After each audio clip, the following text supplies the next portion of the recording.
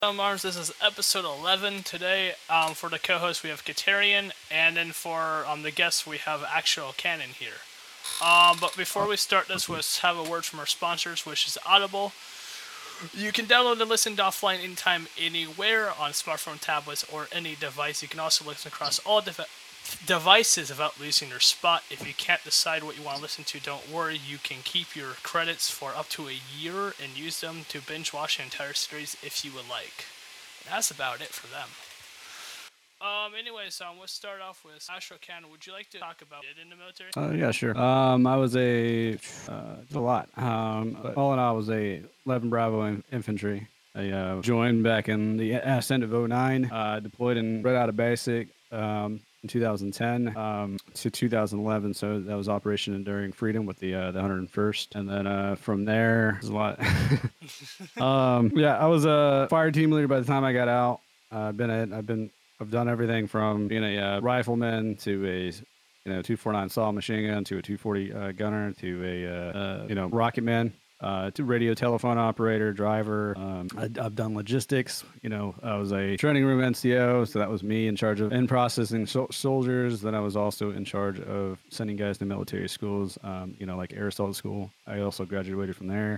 Went to combatives level 1 and 2. What else did we do? And then I was just in charge of all that. We did a lot of combat training, mount training. I went from, and then I ended up going to mountain school, and then also training guys for long range marksmanship, long range high angle marksmanship, from mountains and stuff. Shooting targets up to like 1,000, 2,000 meters away. Yeah, that's pretty much it. All right. Used to jump out of helicopters. And then I'm losing my train of thought. Katarian, you have any questions to ask him right now? Because I'm losing my train of thought on this. Told you, man. You need to make a list. I know I need to make a list. No, so when you got out of basic, you didn't go to you didn't have like AIT or anything like that, or you just went straight over? So with the infantry school, AIT is actually incorporated. So you do your 9 weeks, and then you get a day off. Mm-hmm. So they let us off base for like 1 day, and then from there you go straight into AIT, which is. It's basically, so what it's called on-site unit training. So it's like an extended basic training. So we do like 14 weeks. Well, I think they actually extended it to 18 weeks now. But prior to that, it was 14 weeks. Honestly, that's all you really need is about 14 weeks. And then it kind of gets a little different because when you go in as an infantry guy, you're not actually guaranteed to be infantry. You're guaranteed to be either an infantry or 11 Charlie. 11 Charlie is a mortarman. And essentially what happens is it's all about slotting. So when you first go in, you're actually 11 X-ray. Kind of like a 18 X-ray, which is we had a few of those guys. So an 18 or anything X-ray is a code word for a slot placement. So it doesn't mean you're going to be this. It really depends on how many people we need for those, for these units. So, and then they slot you either as a Bravo or a Charlie. And then if you're an 18, you're either going to be an 18 Bravo and an 18 Charlie, I believe. And then anything Alpha is obviously an officer.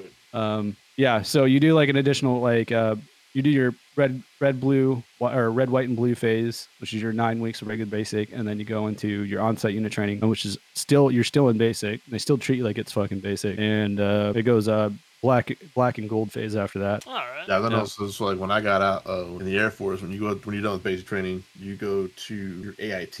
Now, some AITs still happen at Lackland Air Force Base with basic training, but you go to you guys call it tech school, right? Yeah, it's tech school. So I say AIT because pretty much every other branch calls it AIT. So yeah, it's basically a tech school, and then but you have like your soft guys. Those guys basically, there's some guys that stay at Lackland. I know these security forces stay at Lackland. Yeah. But pretty much every base.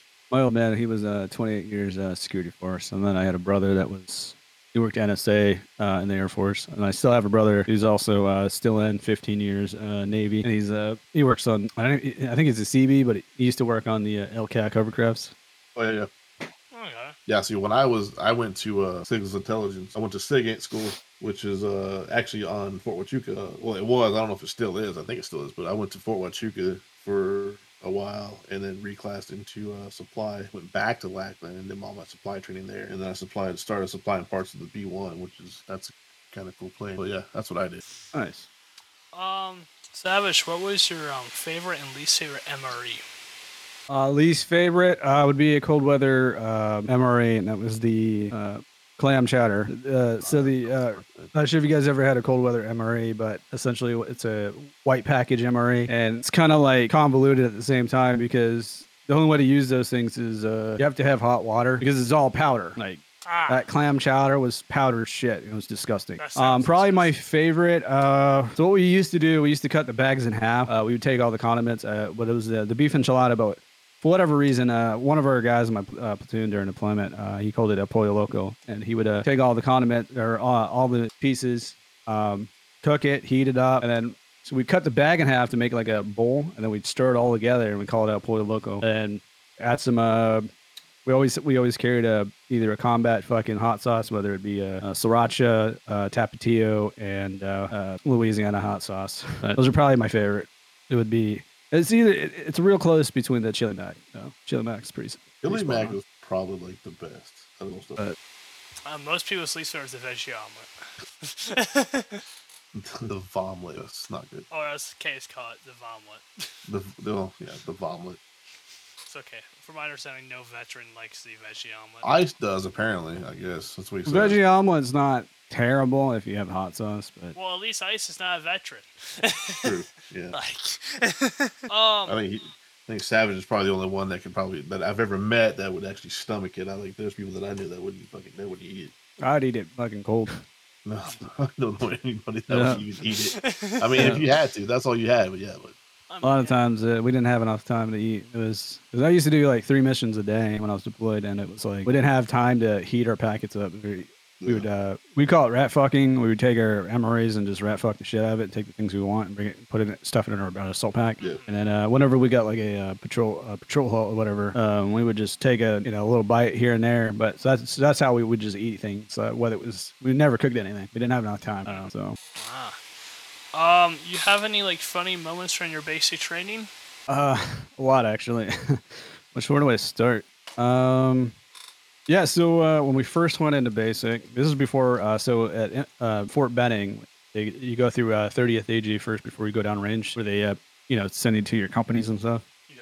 And so the first thing would be, we had this guy, I was actually just telling this story last night at work. We had this guy, I can't remember his name, but he had a swastika tattoo. And we're like, how the fuck did you even get through MEPS? But long story short, nobody really liked this guy. He was the guy that would talk the talk. He was all about Call of Duty, talking so much shit. And we ended up taking a picture with my buddy Ethan Temple, who happens to be Jewish, and he has a Star of David tattoo. We all took a picture of that. And we were like, but that was prior to, them taking our phones and stuff. But trying to think of other things. That's probably the first one I can think of right off the top of my head. All right. I think the second one I can probably think of was pretty funny, but wasn't funny afterwards. But my buddy Newman, first day at the range, day M4s, and they can go to burst mode. He was that guy. He was that guy that decided to flip the switch to burst during the live fire. So everyone's like pop, pop, pop, and then all the way, and he was that one all the way on the far end. All I hear is do do do do do do do do do do do do. The fucking drill sergeants lost their shit. And I asked my buddy Newman, I was like, do you regret it? He's like, no, I'd do it again.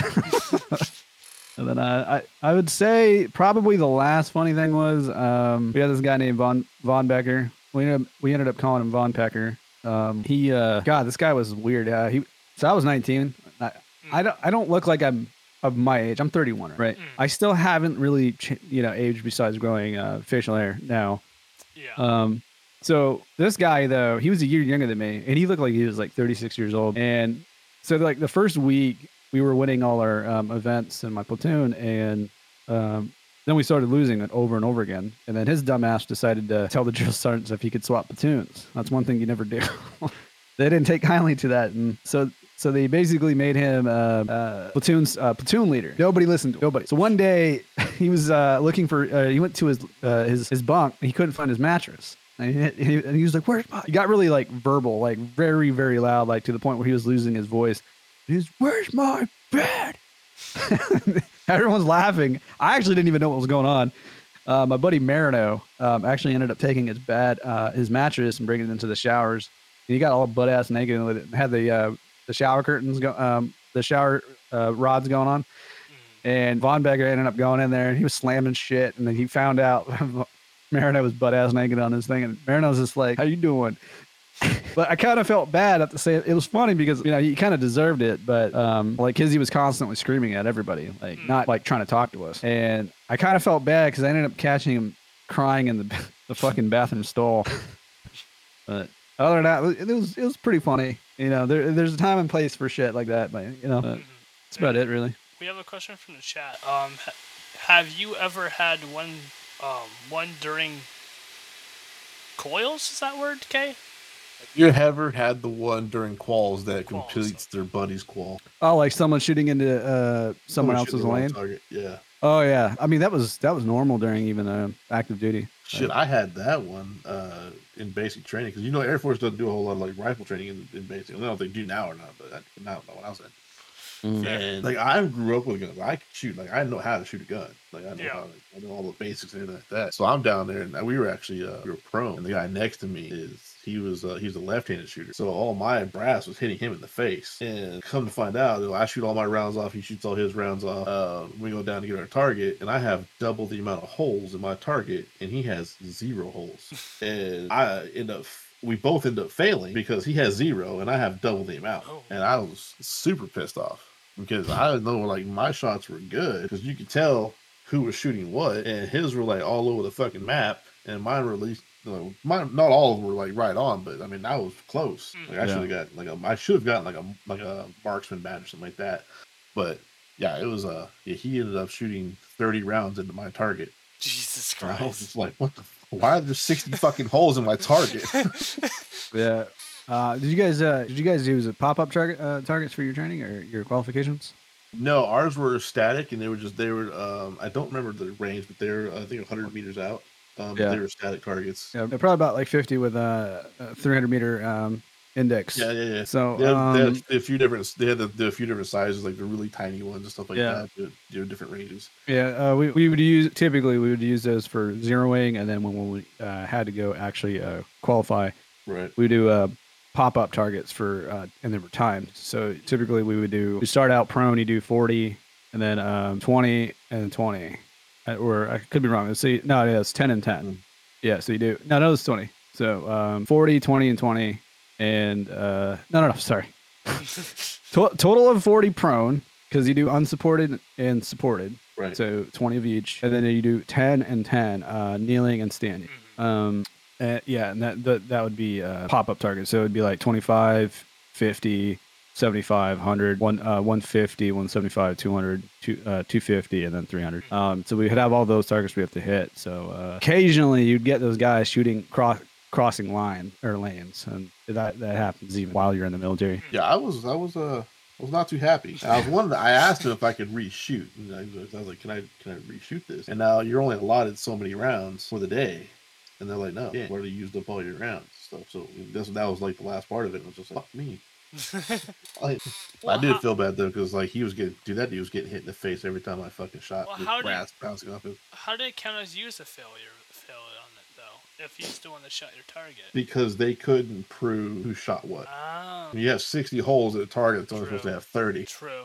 Never mind. So we had 3 targets. You had one for standing, one for prone, and one for kneeling. They didn't just have you guys reshoot? Yeah, and that's what we were trying to do. That's what I wanted to do, but they were only allotted, when I was going through basic, we were only allotted so many rounds for the day, and so they wouldn't let me reshoot. God, dude, that's one thing I loved about the infantry. Like we would just shoot till all of it's gone, essentially. Yeah. But the worst part was the brass and ammo pickup. Oh, that's not policing the brass kind of sucked. But I felt bad for that guy because, like I said, every time I pulled the trigger, he was getting hit in the face with the brass. Like active duty, we used to, because I was a weapons squad or team leader, and also a 249 saw expert. So every time we would go to the range for the weapon systems, the squad size weapon systems, we would have too much excess ammo, and then it'd be like, all right, who wants to shoot the rest of this 5,000 chain link?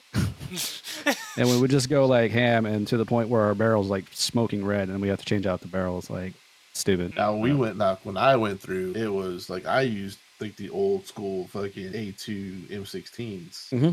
Yeah, we had we carried those. We had some of those during deployment, but that's just because like a lot of us were late deployers, They already had so basically anyone that was late, some of them would get M16s. I'll tell you what, the M16s are fucking light, way lighter than the M4. Super light. They were not heavy at all. Plus, they had that 20-inch barrel on it too, so it was like super light. Yeah. Well, it's a plastic casing for handguard too. It's not like a free floating fucking rail. Right. It's just made out of fucking aluminum. It's just really light. And honestly, longer barrels are going to be more accurate long range.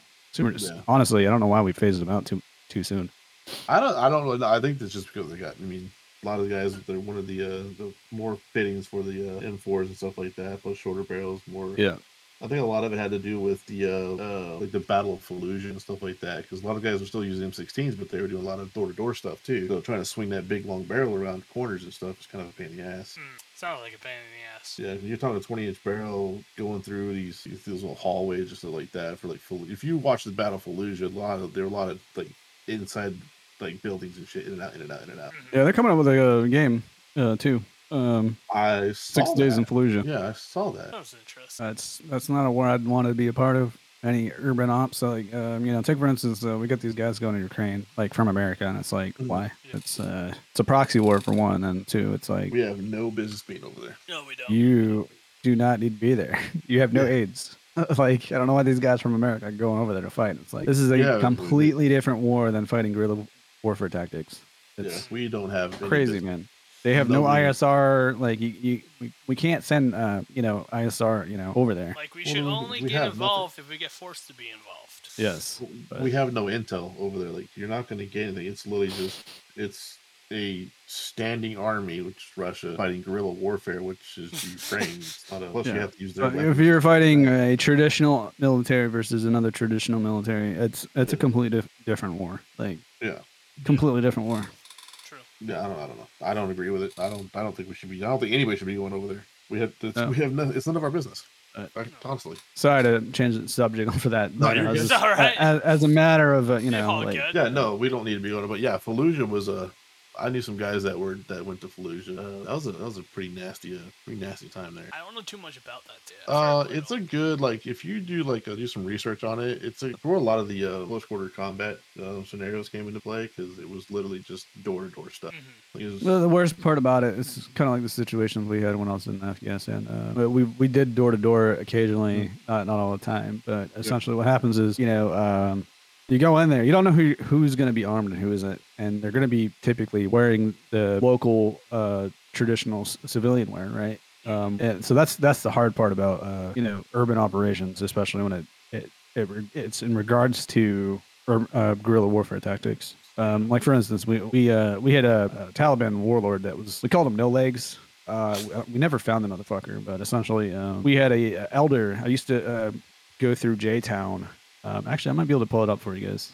So J-Town is a town if you look at from the sky view, it is it looks like it's in the shape of a J, right? Yeah.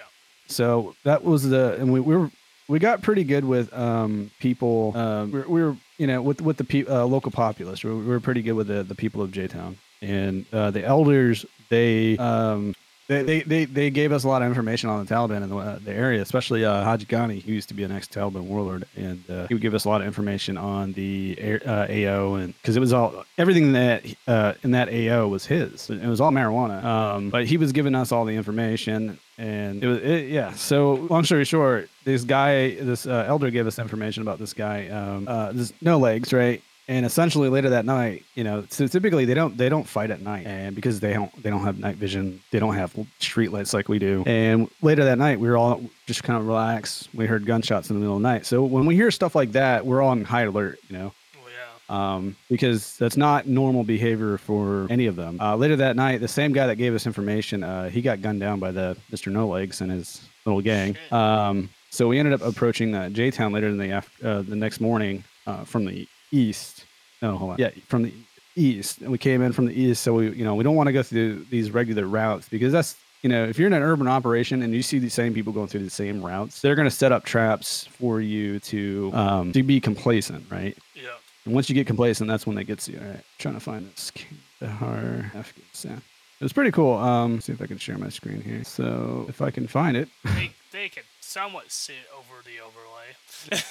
Yeah. Okay, so this should be this is I know where I'm at now. All right, so this is Kandahar City. All right, this is the this right here. This is actually the airport I flew in. This is a Kandahar Air Force Base, and this right here, it's not there anymore, but that used to be the poo pond. Not sure, you guys can see that. Okay. Yeah. So this whole base smelled like shit, just all the time. Yeah. And then so we flew over from Kandahar all the way over to this mountain over here, Nauruzi. So this is right in the middle. So you got East Nauruzi and West Nauruzi, and we built our comp over here. And the only river in this entire AO is right here, but you can see how highly dense this city is. And this right here is the only paved highway in the entire country. It goes all the way around the entire country. And we call that Highway 1. So it's a very highly dense, fucking high traffic. But you know, I this is where some of the worst fighting is in Kandahar City. Thank God I wasn't in there. But I mean, we still seen a lot of fighting over where we were at. But you could really see how dense this is. It's crazy. Jesus Christ. Yeah. And those are mud huts. Those are not your traditional homes you would see. And that was a lot with the bigger cities out there, wasn't it? Yeah. So you can see J-Town. This is where I operated with my platoon, and there's like this little bridge here, and actually that's my patrol base right there. We built this, actually. I'm surprised that actually updated. So we actually built this.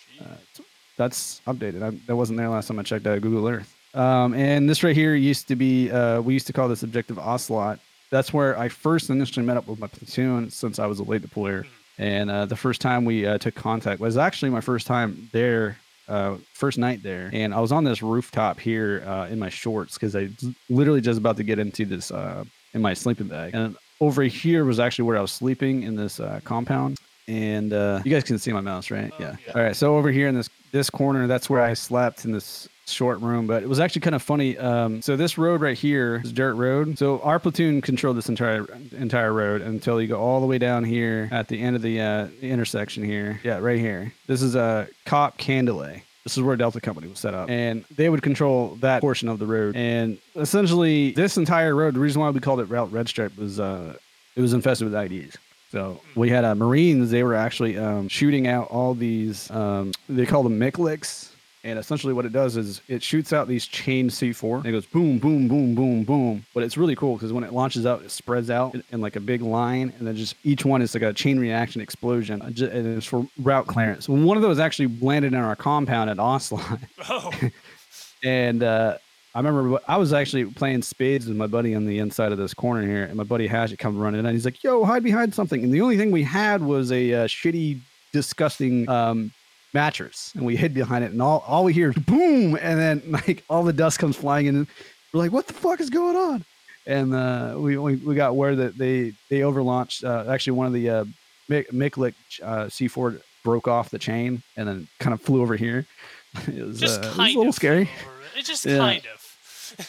But yeah, this entire little patrol base, this is I forget what we called it, but this is what my platoon would stay at. We about like right here in the center. That's where we had our tent, and then we used to have a guard tower here. It looks like Taliban took over and just kind of ruined it. But yeah, this entire field was marijuana. This entire field is marijuana, all of it, along with so a lot of it is marijuana and poppy fields or poppy seeds, which is opium. Yeah. And over here.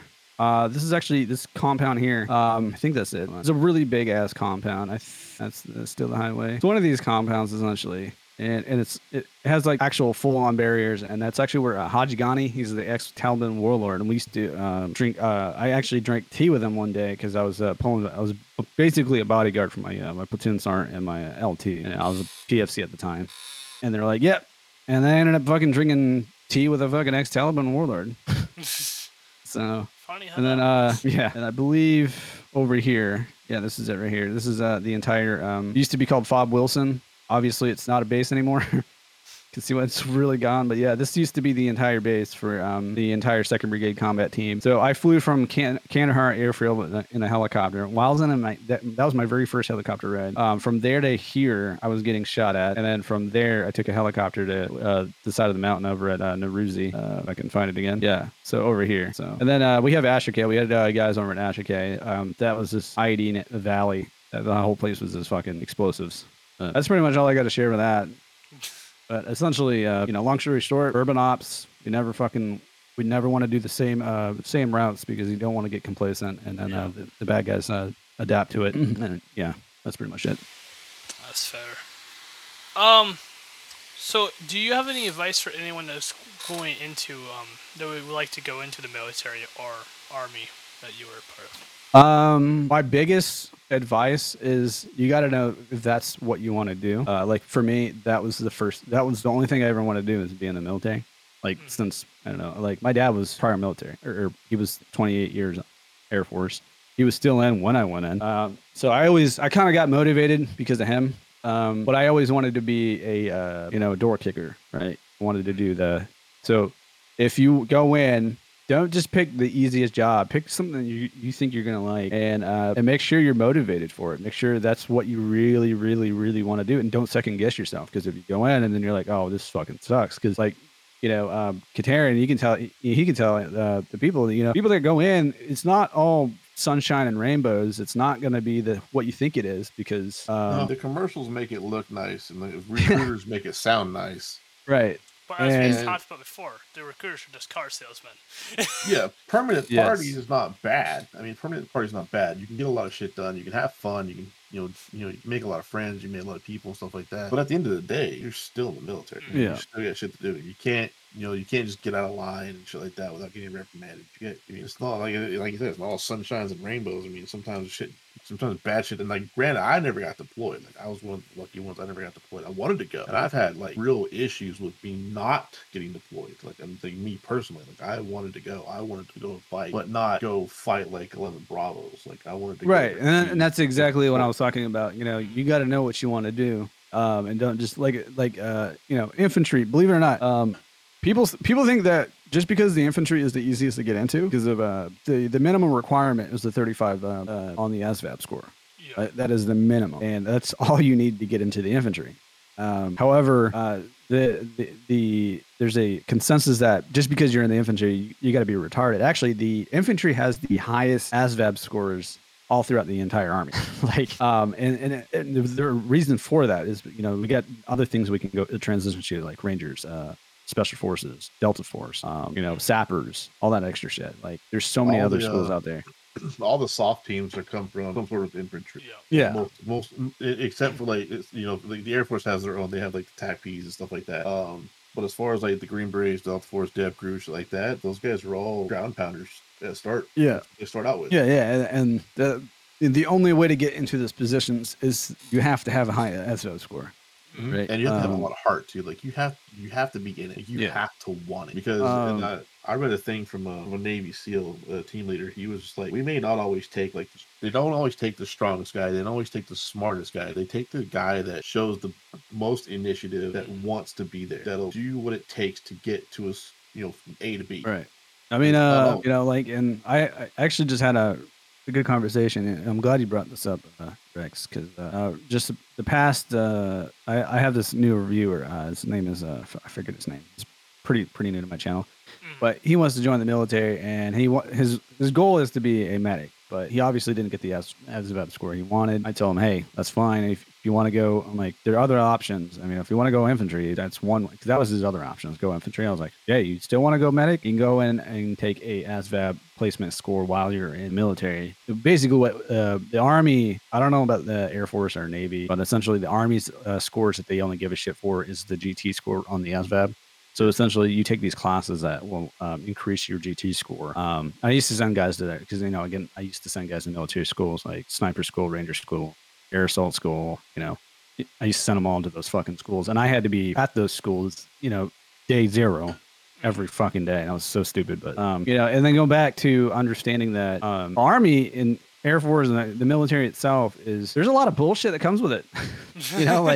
Yeah. There are going to be days that you're like, oh, yeah. And then you're like, hey, I need you to go please call on the entire base. And you're like, wait, what? Yeah, go grab a stick, grab a trash bag, and start walking the fucking sidewalk and start, and that's the stupid shit. But, if you go in as an lone enlisted, that's what you're going to be stuck with, right? Yeah. As opposed to being a shitty ass lieutenant.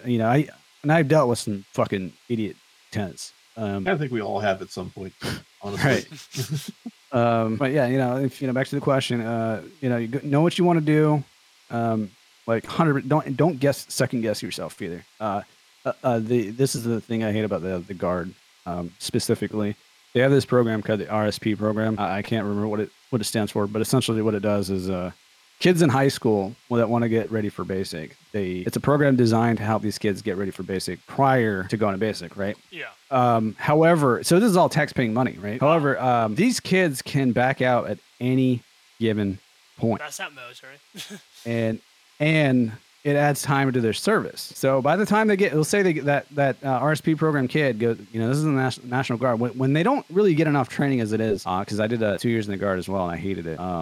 I think it's just because I went active first, and then I went in the Guard. And I went from a very hard unit to a very lax Guard unit, and I fucking hated it. However, these kids can at any given moment, just be like, hey, I don't want to go to basic, especially at the last second. And so that's a waste of time and tax-paying money and resources. Yeah. Well, yeah. So that's why I don't like it. And the worst part is, so when I was in the Guard, you get these kids that should be privates. They don't know anything about weapon systems, are automatically getting promoted to E4. And then a year later, depending on if he's got fucking this and this school, they get promoted to D5, and they have no idea what they're doing. And I had a Sergeant Winnell.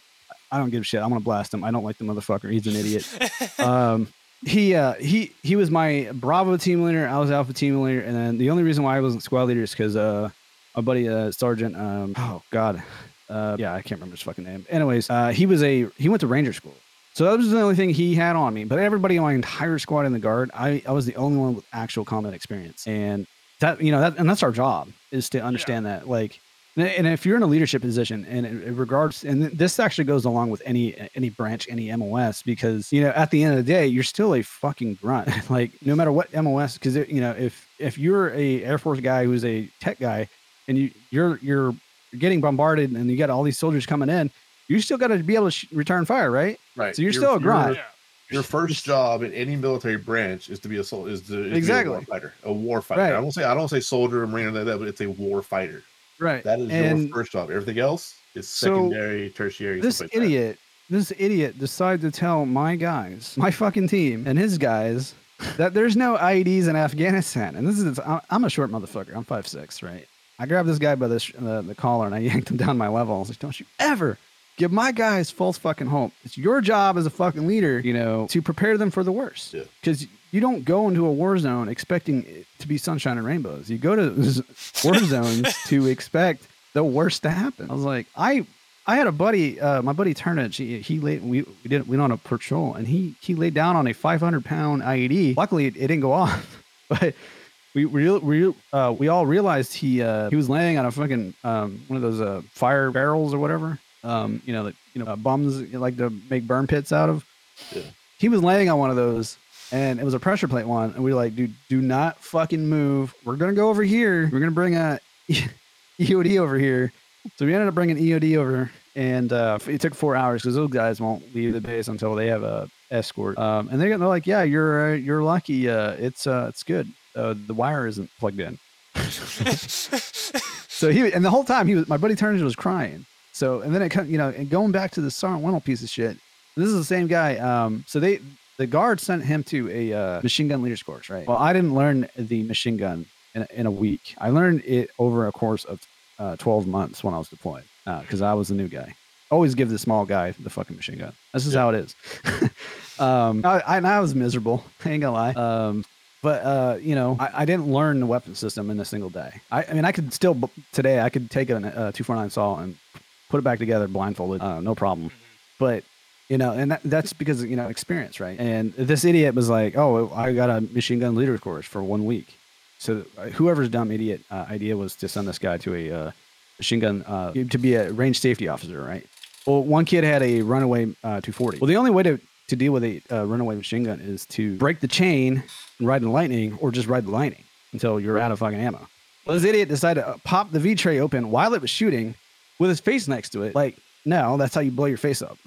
So I grabbed, yeah, and this is exactly what I mean. Like, the Guard don't get enough training, and I was the main Guard is actually technically attached to the Vermont Guard. So, and they're like, oh, we don't have enough funding. But we would spend 18 hours on a fucking bus that we could be spending in the woodline training, infantry shit. Like, you don't need guns. Like, you can just use your arms. That's what we used to do. If we couldn't get a hold of the guns, sticks or whatever. Yeah, pick some shit up. And that's, infantry is. There's a lot to it, and people think it's like, like the video games, run around, that's completely not true. But this idiot, don't hassle bunny hopping around the corner pre-fire. 360 no scopes. Yeah, that shit doesn't happen.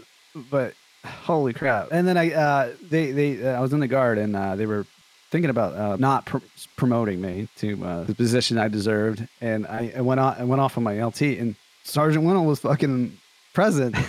I was like, sir, no offense, but I am not training.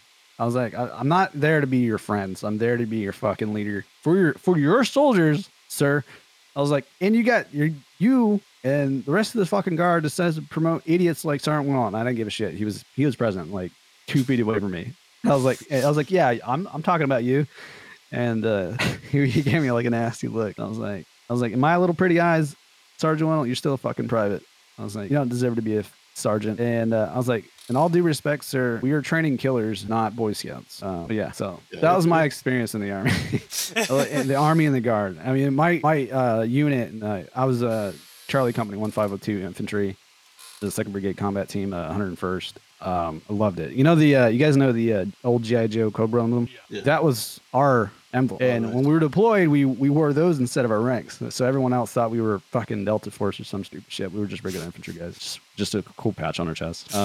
But yeah, my environment from active duty, I went from a very hard ass unit.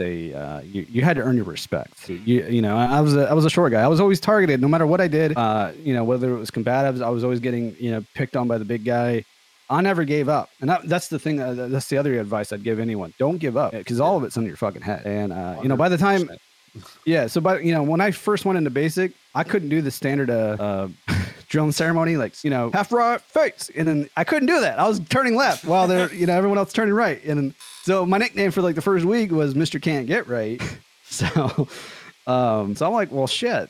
So you were the one. There's always for the first week. But a lot of people gave me shit, and I was definitely out of shape like the first 2 weeks. By the end, about midway through the pack of the regular basic, the platoon decided we do to do a stress ruck and march, and that was we were a timed event. Which platoon can get to the range? One platoon would start first. They give them like a 10-minute period in between. Who can get to the range the fastest with all their guys together, and any stragglers left behind will be put on the fucking straggler bus. That's something you don't want to be part of. So my platoon was the last group to go, and for whatever reason, my short ass, I was so glad they made me a platoon leader for the ruck leader, because you're going at my fucking pace, not the other way around. Because when it's like a 6'5" guy, I got these stubby legs, I'm doing this, while the guy with a 6'5" stride, he's doing this, and I'm like, struggling. So, but essentially, I was able to keep my entire company together. And then when we got to the range, nobody can go and start shooting until everybody's there together. And that was the other company's problem. They left a lot of guys. And at the end of the day, they ended up calling me in front of the entire company, which made me feel pretty good. So my morale went up very good. So if you can stand above the rest of the group, depending on no matter what branch you're in, if you can stand above the rest of the group and make your weaknesses, your strengths that other people don't have, you can use that as a leverage. So and I think at the we also do this the last week of the gold phase. They do this thing called FTX, which is a field training exercise. And basically we go out there for a whole week. We don't get sleep. It's just war games between each platoon, and then you do a 12-mile ruck march. But during the first day there, we had this guy named Private Anderson, most southern accent I've ever met in my life. He's like from Alabama, and every sentence he would say would be like, every sentence. It was so annoying, but he got super power hungry because he got put as a squad leader, and I had enough of it. So I went up to the we set up our little bivouac, which is a 360 degree security little napping area, right? Yeah. And we put our bags there, and we go prone for however long they want us to. And so that was the first day. And then we start digging our hasty foxholes and stuff like that. But prior to it raining, I I was, you know what? Fuck it. I just stood up while everyone else is still pulling security. I went up to the fucking. They were skinning a rattlesnake, and eating it, like the drill sergeants. They're like, Ken, what the fuck you doing? I was like, drill sergeant. What, squad leader? He's like, who's your fucking squad leader? I was like, Private Anderson. He's like, Private Anderson, get over here. Moving, drill sergeant. He comes over, and he's like, Anderson, take your fucking patch off and give it a cannon. And I look around, and everybody in my squad was like, they're still prone. They're like, yeah, fuck Anderson. You know, so that was you know, it was a fun experience, and I would do basically all over again. And at the end of the last day of our FTX, our Delta company, they started their FTX their first day, and I was like, hey, I got a great idea. Why don't we do take our best guys from each platoon? Let's go fuck with Delta company on their first night, because they had tents, we didn't have tents. We slept in the mud. It downpoured our first night. We were miserable the whole week. We're like, these fuckers got tents, so let's go fuck with them at 2:00 in the morning and leave all the brass there for them to pick up.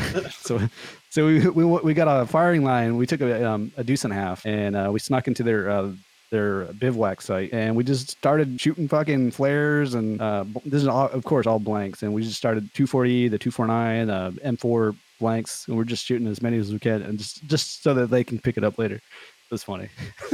And at the end of the day, like, everyone's like, why don't we ever do that every other fucking the drill sergeant's like, why don't we ever do that every other fucking cycle? That was the coolest thing we ever did. I was like, hey, you know, well, you know, you just gotta make the best of what you got.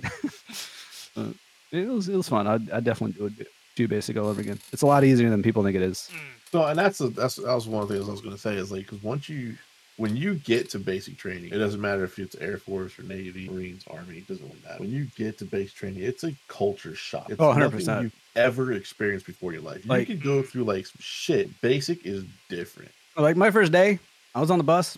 I was like, motherfucker gets on the bus, and the first thing that went to my head, I was like, what the fuck did I get myself into? Everybody's like, man, I was like, you get there, you're like, I made a mistake. And my first friend, Seals, he looked like a standard skateboarder guy with skinny jeans, long hair. But little did I know, this guy was jacked as fuck. Like, he was a wrestler, but he had long hair. I remember that, like, I watched him get his hair cut.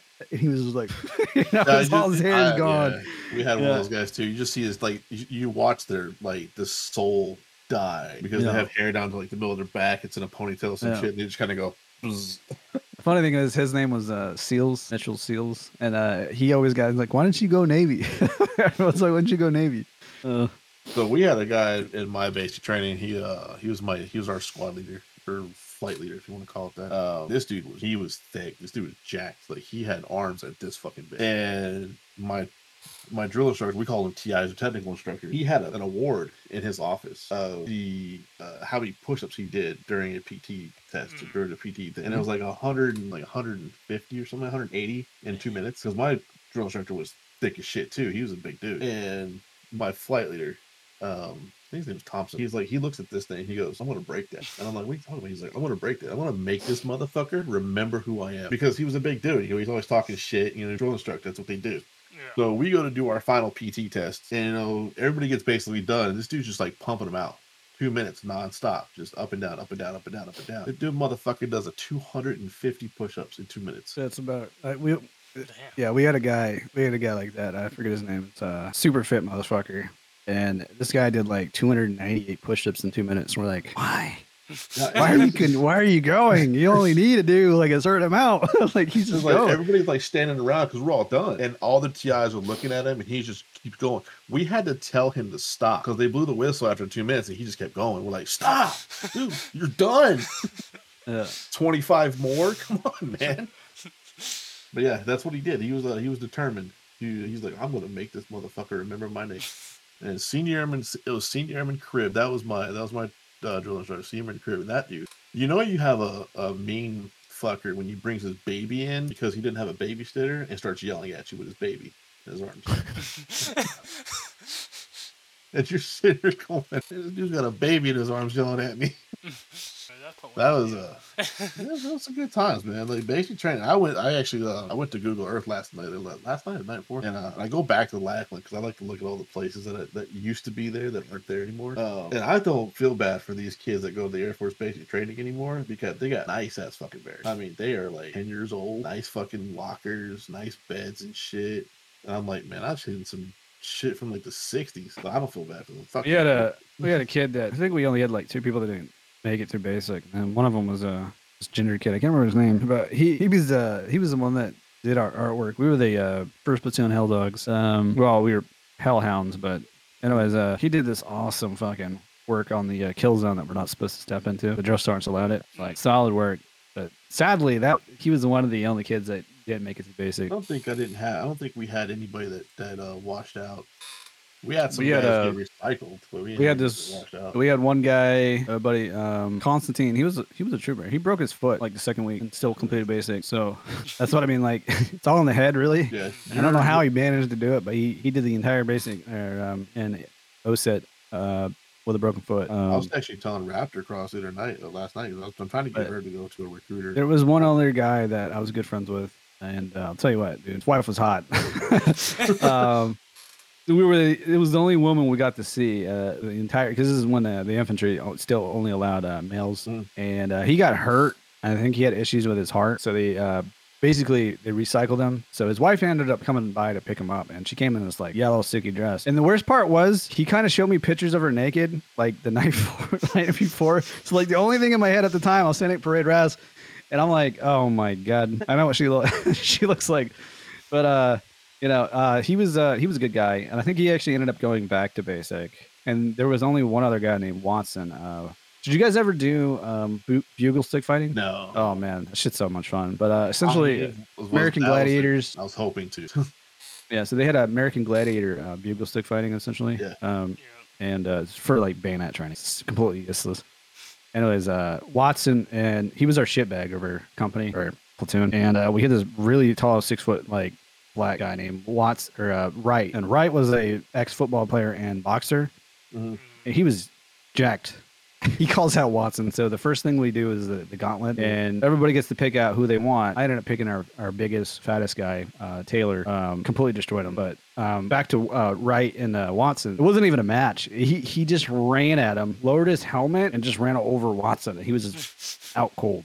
Like that was the first round too. We're like, damn. That's like, one way of doing it. Yeah, we were like, damn, like what the fuck just happened? But yeah, that was fun. Yeah, there was like I think a few guys. Like we had him, my buddy Hills, and it was Watson, Hills, and that ginger kid. I can't remember his name. We're the only ones that did complete basic. It was kind of a sad thing too. I hated like we had some guys that, like I said, our flight didn't have anybody that washed out. We did have I did hear about some other people that washed out for various reasons. One guy is just, I know one guy that got washed out. He just couldn't hack it. Yeah. He fucked everything up. Like he was like that was our Watson. Yeah, he just couldn't. He couldn't grasp it. Like he was lazy. He had no initiative, no motivation. Fucked everything up. Tried to get everybody to do shit for him. And then the guys, they try to. You're there to, you're a family when you're in base training. You're an adhesive group. And you try to help this person along. You try to do things for them and try to help them and try to teach them. And apparently this guy just couldn't make it. Like he was just like, he didn't care. And so they booted his ass. He got recycled twice before they booted him. So he was literally basic training for like as long as the Marines take basic training. Jesus. Yeah. Like the fastest way to complete basic training or to get out of basic training is to complete basic training, because they'll keep you there for a long time. You don't want to get recycled. No, they'll keep you there for a long time. But yeah, it's when you're done with basic training, as hard as basic training is, with the culture shock and guys yelling at you all the time, and you don't walk anywhere, you march everywhere, even if you're by yourself. When you're done and you leave that base or you go to your AIT or whatever you do, you look back on it going, that wasn't so bad. Yeah, the weird thing about it is when you're going to basic, it feels like it's forever while you're in it. It's kind of like my deployment. And while you're doing the process of it, it just feels like every day is so monotonous. Every day, when is this going to end? And then when you're finally out of it, it's like, God damn, that fucking flew by fast. Yeah. My time in the service just felt like the only thing I can remember before that was high school. And like during deployment, it was the worst thing about deployment was they kept giving us like a lot of false hope, just saying that we're going to go home early.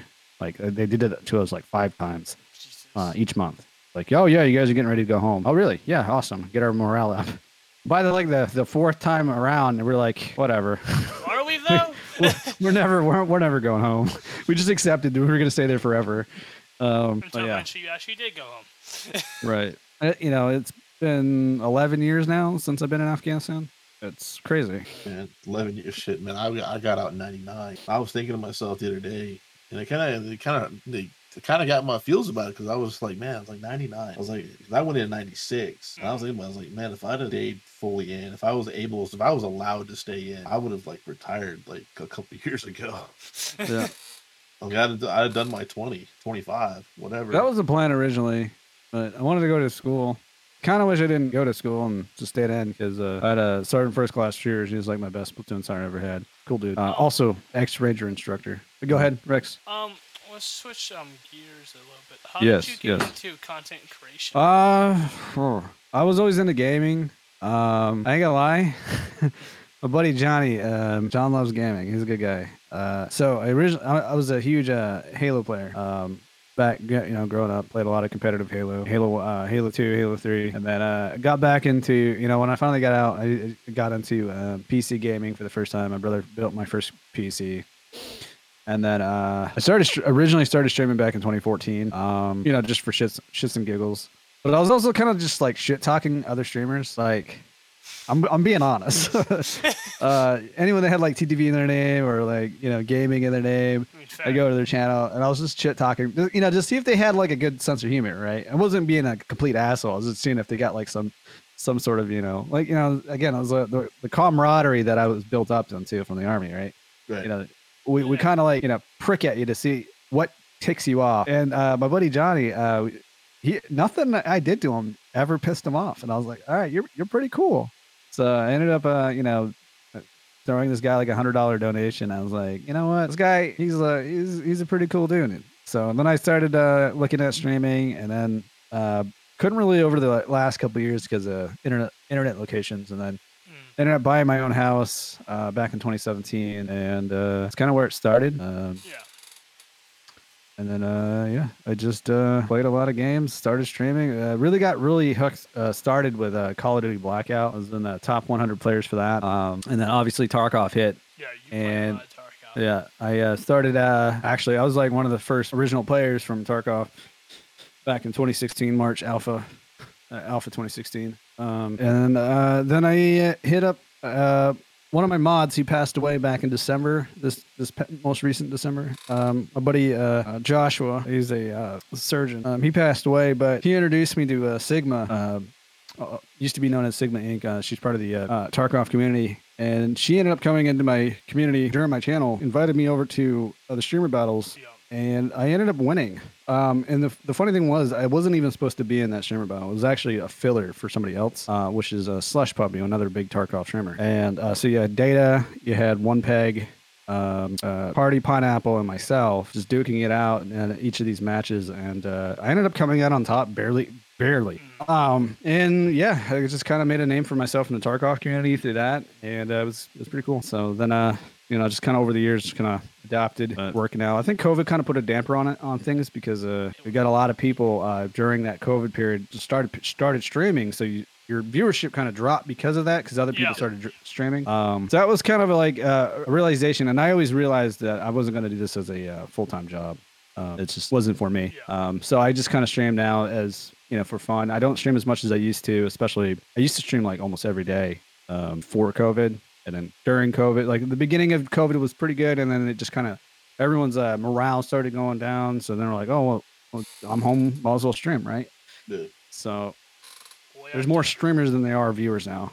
During COVID is when I started to get more into streaming, because I've always been back and forth with streaming. But when COVID hit, I started doing more because I got unemployed.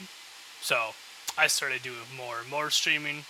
And then I got reemployed, changed my stream schedule a little bit, and then I lost a job again, but then I started to do this. I started to work on this podcast because I've always wanted to do it. So like, fuck it, I'm unemployed. Let's start working on it. And now I'm reemployed again, and I just still run the podcast. That's great. Glad you're doing it still. Yeah, it's actually funny that you mentioned that one of your mods died in December, because one of mine actually died in December as well. Yeah, it's not always happy news to hear. She was a longtime friend. I knew her when I got out of the military. I met her, and actually lived with her for a little while. Because I got out of the military. I was by myself. I didn't have no family, stuff like that. But I met her. I didn't know you lived with Jackie for a little bit. Yeah, I lived with Jackie for a little while. I did not know that. Yeah, we were friends. Like we were friends for 20+ years. Real friends.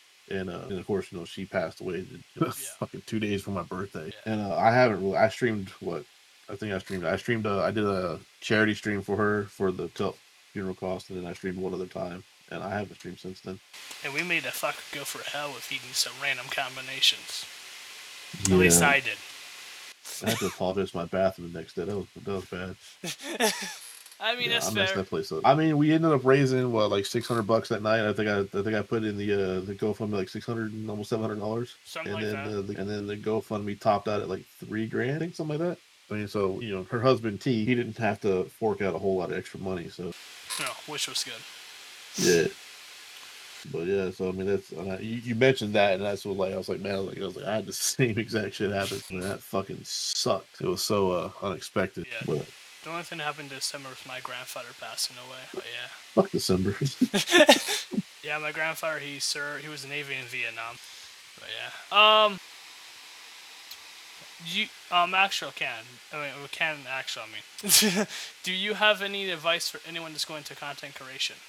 That's a good one. I do this a lot for a lot of people, especially when I actually just had one of my other viewers just start streaming. I think the biggest tip that I could really give anybody, I think the number one tip is to start out with an audience that is always going to come back with. And what I mean by that is don't go into another community and just start like trying to force yourself into that community. No, like just start streaming. Get a group of people that no matter what day or whatever, or even if you get like 2 or 4 people, those are the people that are always going to bring in come back, because those are the people that are going to network for you, and those are the people that will bring in more people because there's a viewership. Right. Nobody really wants to click on that 1 or 2 people. At the end of the day, make friends with people, a lot of people. Social networking is like the biggest thing. And if you're going to invest into streaming, and that's what you really, really, really, really want to do. I mean, I've obviously invested a lot. I used to have like 200 something viewers a day. At one point, just be sure that it is a very competitive atmosphere, right? Because it is a business, and if you decide to take a break, that is a decision. Say again? That's a break on you there, because it's hard to get back into it from that. It is completely hard, and that is what's really going to hurt you more is when you take those breaks. Like a day or 2 or 3 days, depending on the type of schedule that you got going on. Also, starting to get into other content creation, like YouTube, making YouTube videos.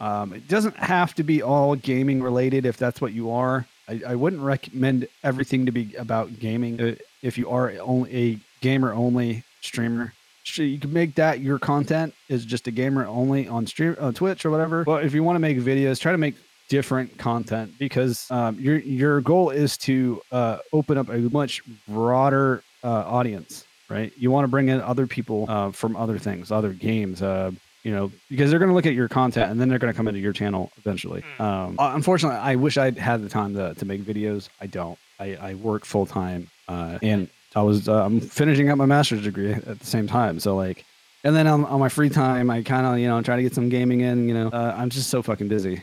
Yeah, I don't exactly have the time either. That's why I hire one of my mods to do all my editing shit. Right. Yeah. So, when you are a brand new streamer, I think the number one of everything I can pick out of what I just said is to get a audience that is always, always, always going to come back.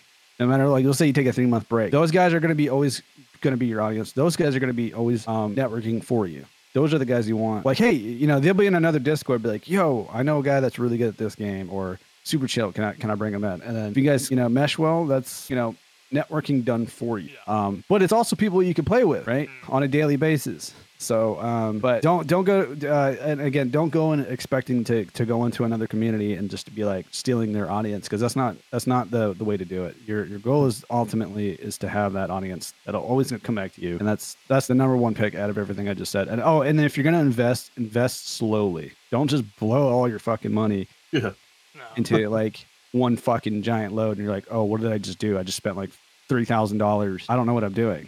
Just do it slowly. I think I started out with a small computer and one monitor. I was having to constantly flip back and forth and screens and shit. I'm using my phone and my one monitor. Now I have like 4 monitors and all kinds of goofy shit. Takes a lot of time to build up that stuff though. And and then I think I forgot one more thing. If you're going to be a streamer, pay attention to your chat. Yeah, that's because if you're just streaming and you completely negate your own chat, even if it was like one person, like always be as if there's an audience. Like always play like there's an audience. Stream like, and so because what you're doing is you're branding your personality. Obviously a lot of people know me as I love fucking guns, clearly. So that was part of the reason why I got the wall there. To kind of show everybody, hey, I got fucking guns. You want to talk guns? Second Amendment, let's go. But that's pretty much the only advice I can give. I think everybody that knows me that knows that I like guns too. I mean, I have some. There you go. They just have to stay in there because I don't have the wall space. I mean, maybe when you move, you will. Yeah, like I said, I told you before when we started this, I'm thinking about moving. I want to I want to have like my own space. Like I want my own office.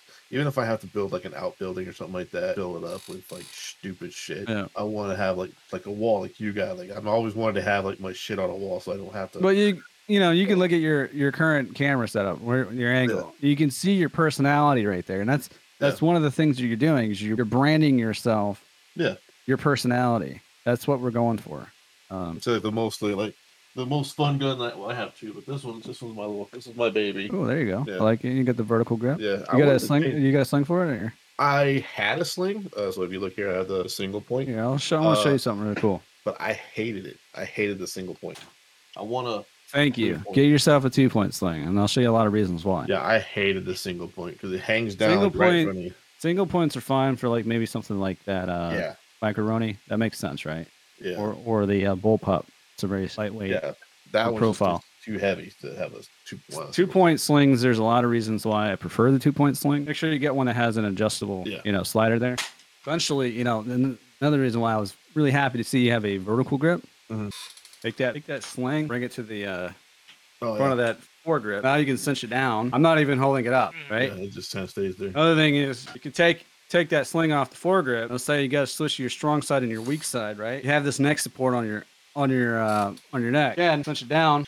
Still have 2 points of contact on your neck. You can just swap, your weak side and your strong side. I'm obviously a right-hand shooter, but if I have to go shoot around a corner, I still have that leverage there. Oh, I was actually going to say, explain why you would have to go from your strong to weak side. The most important thing about exposing yourself when you're shooting, you don't want to show as much body as possible. So when you're, say you need to shoot on a right-hand corner, you're going to pie that corner with your right hand, right? Mm-hmm. We'll say it's a tight quarter, you're going to probably pop that stock in. Depending on the situation, you're going to want to be able to bring that weapon back, swap. You have that leverage. That's why I prefer 2-point slings, and it's mainly that 2-point of contact on your neck. Yeah, I've been meaning to get another one. So I went and turned $500 into this, which is going to be a 300 blackout at some point. There you go. I decided I was going to do a short barrel, but I also decided that I didn't want to pay $400 in tax stamps with a can and short barrel. Yeah. So I'm going to go with the 16-inch barrel with the pistol length gas block system. All right. I've done a shit. You got any more questions, Rex? Not that I can think. Do you have any questions for me or Kay? Did you go through the charity? I think we talked about the Travis Foundation. I think we touched. Yeah, we did that prior to the stream. I don't really have any questions. So how? I guess the only one is how often do you guys do this? If anyone from my community is watching. We recently just started doing every week, so now it's every Saturday. Okay.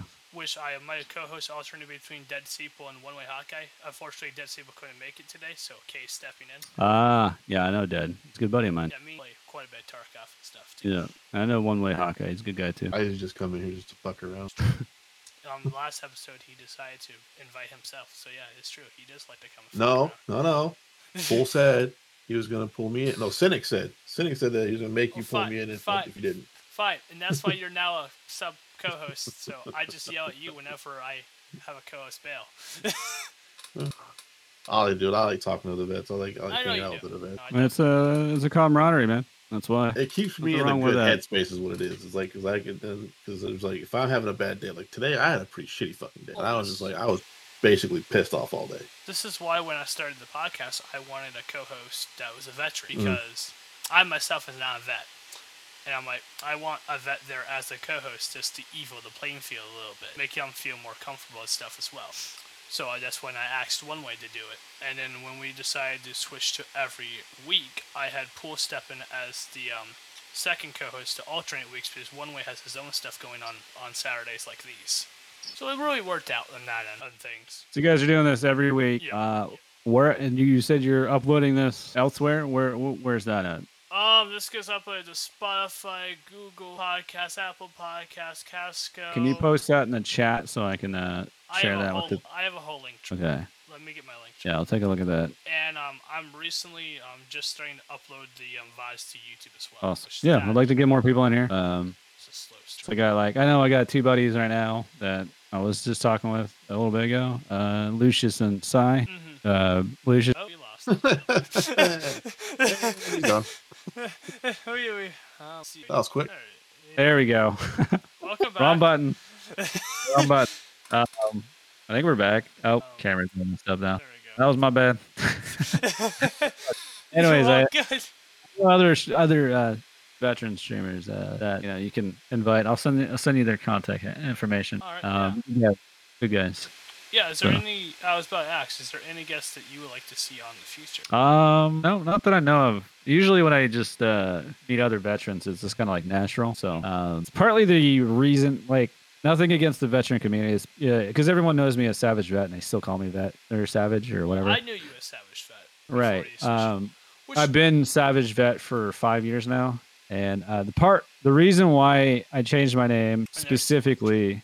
Okay, I got it. The reason why I decided to, I think our cameras are on your stream. Hold on a sec. There we go. Should I got a flexi?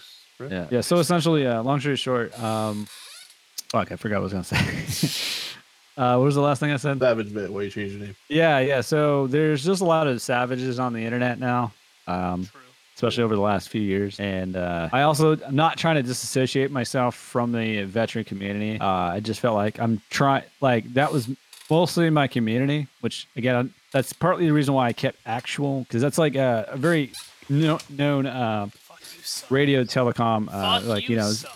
So this is like, when you're on radio, the radio, being a radio telephone operator, it'd be like, this is, 26 Actual, or this is 36 Actual. That's kind of why I kind of went with the Actual, is to keep some of that veteran aspect to my name. So it wasn't really 100% disassociating myself from the veteran community. It was, I just wanted to be me on Twitch. Well, understand. Yeah. So Cannon is actually my last name. First name is Tyler. So yeah. And you guys want to find me on Instagram? It's CannonActual. I like to post guns, videos, all that fun shit. So. We're gonna be we'll also be doing some other things on YouTube with guns specifically. I'm also a range safety officer. I also would like to tell you about my job, but I can't. Let's say I carry a gun and I wear black. Okay. So, fair enough. Yeah. So yeah. I completely understand why not. What content do you use? I know you stream Tarkov, and I know you stream a lot of Tarkov, or at least you used to. I don't know if you still do. I still do. I still play Tarkov. Tarkov's still gonna be my go-to game. However, I have like 20 plus wipes in that game, so like I'm burnt. I'm only on my 5th wipe. The next fight will be my 5th wipe, so I can't say the same. Yeah, I've been playing since March 2016, so like just within the last fucking 2 years, there's been like 6 or 8 wipes, right? Yeah. I've been playing since 2016. That's 6 years now. So. I have maybe 26 wipes right now, and I love the game. There are things I dislike. I'm not a fan of the flea market. I miss the days when there was no flea market. But with asking about what other games do I stream pretty much honestly anything. I love JRPGs. I love RPGs. I love racing games. I don't stream those types of games, racings. Those are just. I was actually just playing a racing game in my own Discord just for to kind of kill time. But yeah, as of right now, a lot of shooters. I grew up playing Halo competitively. I'm not a huge fan of sports games because it's just a roster change every year. I don't play many sports besides like racing, but racing's kind of cool. I've been playing a lot of Star Citizen, other games, very similar games like Tarkov. They got the cycle coming out on the 8th of this month. Yep, I played a little bit of the beta of it. Yeah, so I'll be playing that. I'm pretty good at that. I've been playing Marauders, which is fucking brutal. It's another Tarkov in space, essentially. Obviously, playing Star Citizen, invested. I have my own organization. If you guys want to join Star Citizen, let me know. I have referral codes. But yeah, those are pretty much like the set games. Halo, Apex Legends, Tarkov currently. And right now, I'm actually doing a playthrough of Nier Replicant, which is a JRPG game from Square Enix. But yeah, just whatever floats my boat. Essentially, right now though, my biggest thing is I don't want to just be a one-trick phony on Twitch. Just trying to get away from that. Everyone just knows me as Tarkov, and I feel bad because I feel like I'm doing a disservice to them by not playing Tarkov. But they gotta understand that I've been playing the game forever.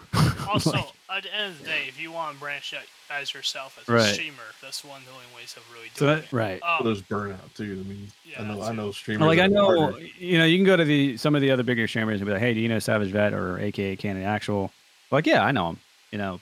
I know these guys. I've been playing with them for years. But at the end of the day, I'm not happy because I'm just playing the same fucking game every day. Well, yeah. It's kind of turned into Call of Duty with extra steps versus it was supposed to be a survival shooter. That's what it used to be without the flea market. Yeah. Having those prolonged gunfights with the Frankenstein-looking fucking guns, that was fun. The shitty ammo, the grotesque-looking guns with like whatever, no buttstock or anything, no dust cover. Those are the fun days of Tarkov. Anyone could be a chat, and True. To do that is go in raids, make enough money so you feel comfortable, and then just play aggressive. That is the easiest way to play in Chad in Tarkov, and it's just boring. That's why when I play Tarkov, I do things a little different than the rest of the community. I play the underdog guy. I play the shitty guns. Yeah. I like to play the shitty guns. I like to use the shitty ammo, and I like to shit on the chats. And at the end of the day, I just I could just to prove my point. You don't have to. And that's the one thing I like about Tarkov. You don't have to be super rich in that game to be successful in that game. If anyone wants to be a Tarkov streamer, best bet is to do something different than the next streamer. Don't be the next Chad, because that's all everybody wants to be is the next Chad. So that's all I got. For one thing that me and Pool did this season is that we wanted to see we started off the season doing this. We want to see how far we can get of just doing scav runs. Yeah. Yeah, that's 100%. Pool got further than I did. But yeah. Last time I played with Pool, I'm gonna pull up my highlight for it. He had died. I was playing with Mac and Deadpool. I'm not sure if you know, aka Nerf Rogue. I know Nerf Rogue. Yes, I know Nerf Rogue. Nerf's my best friend. Yeah. So we went in as a scav. Dead died. I took his. He had the SA-58 FAL, and I ended up picking up his gun. And still today, this is hands down the best shot I ever made in Tarkov. Gotta find it though. It's in my highlight summers. Or no, it's my uploads.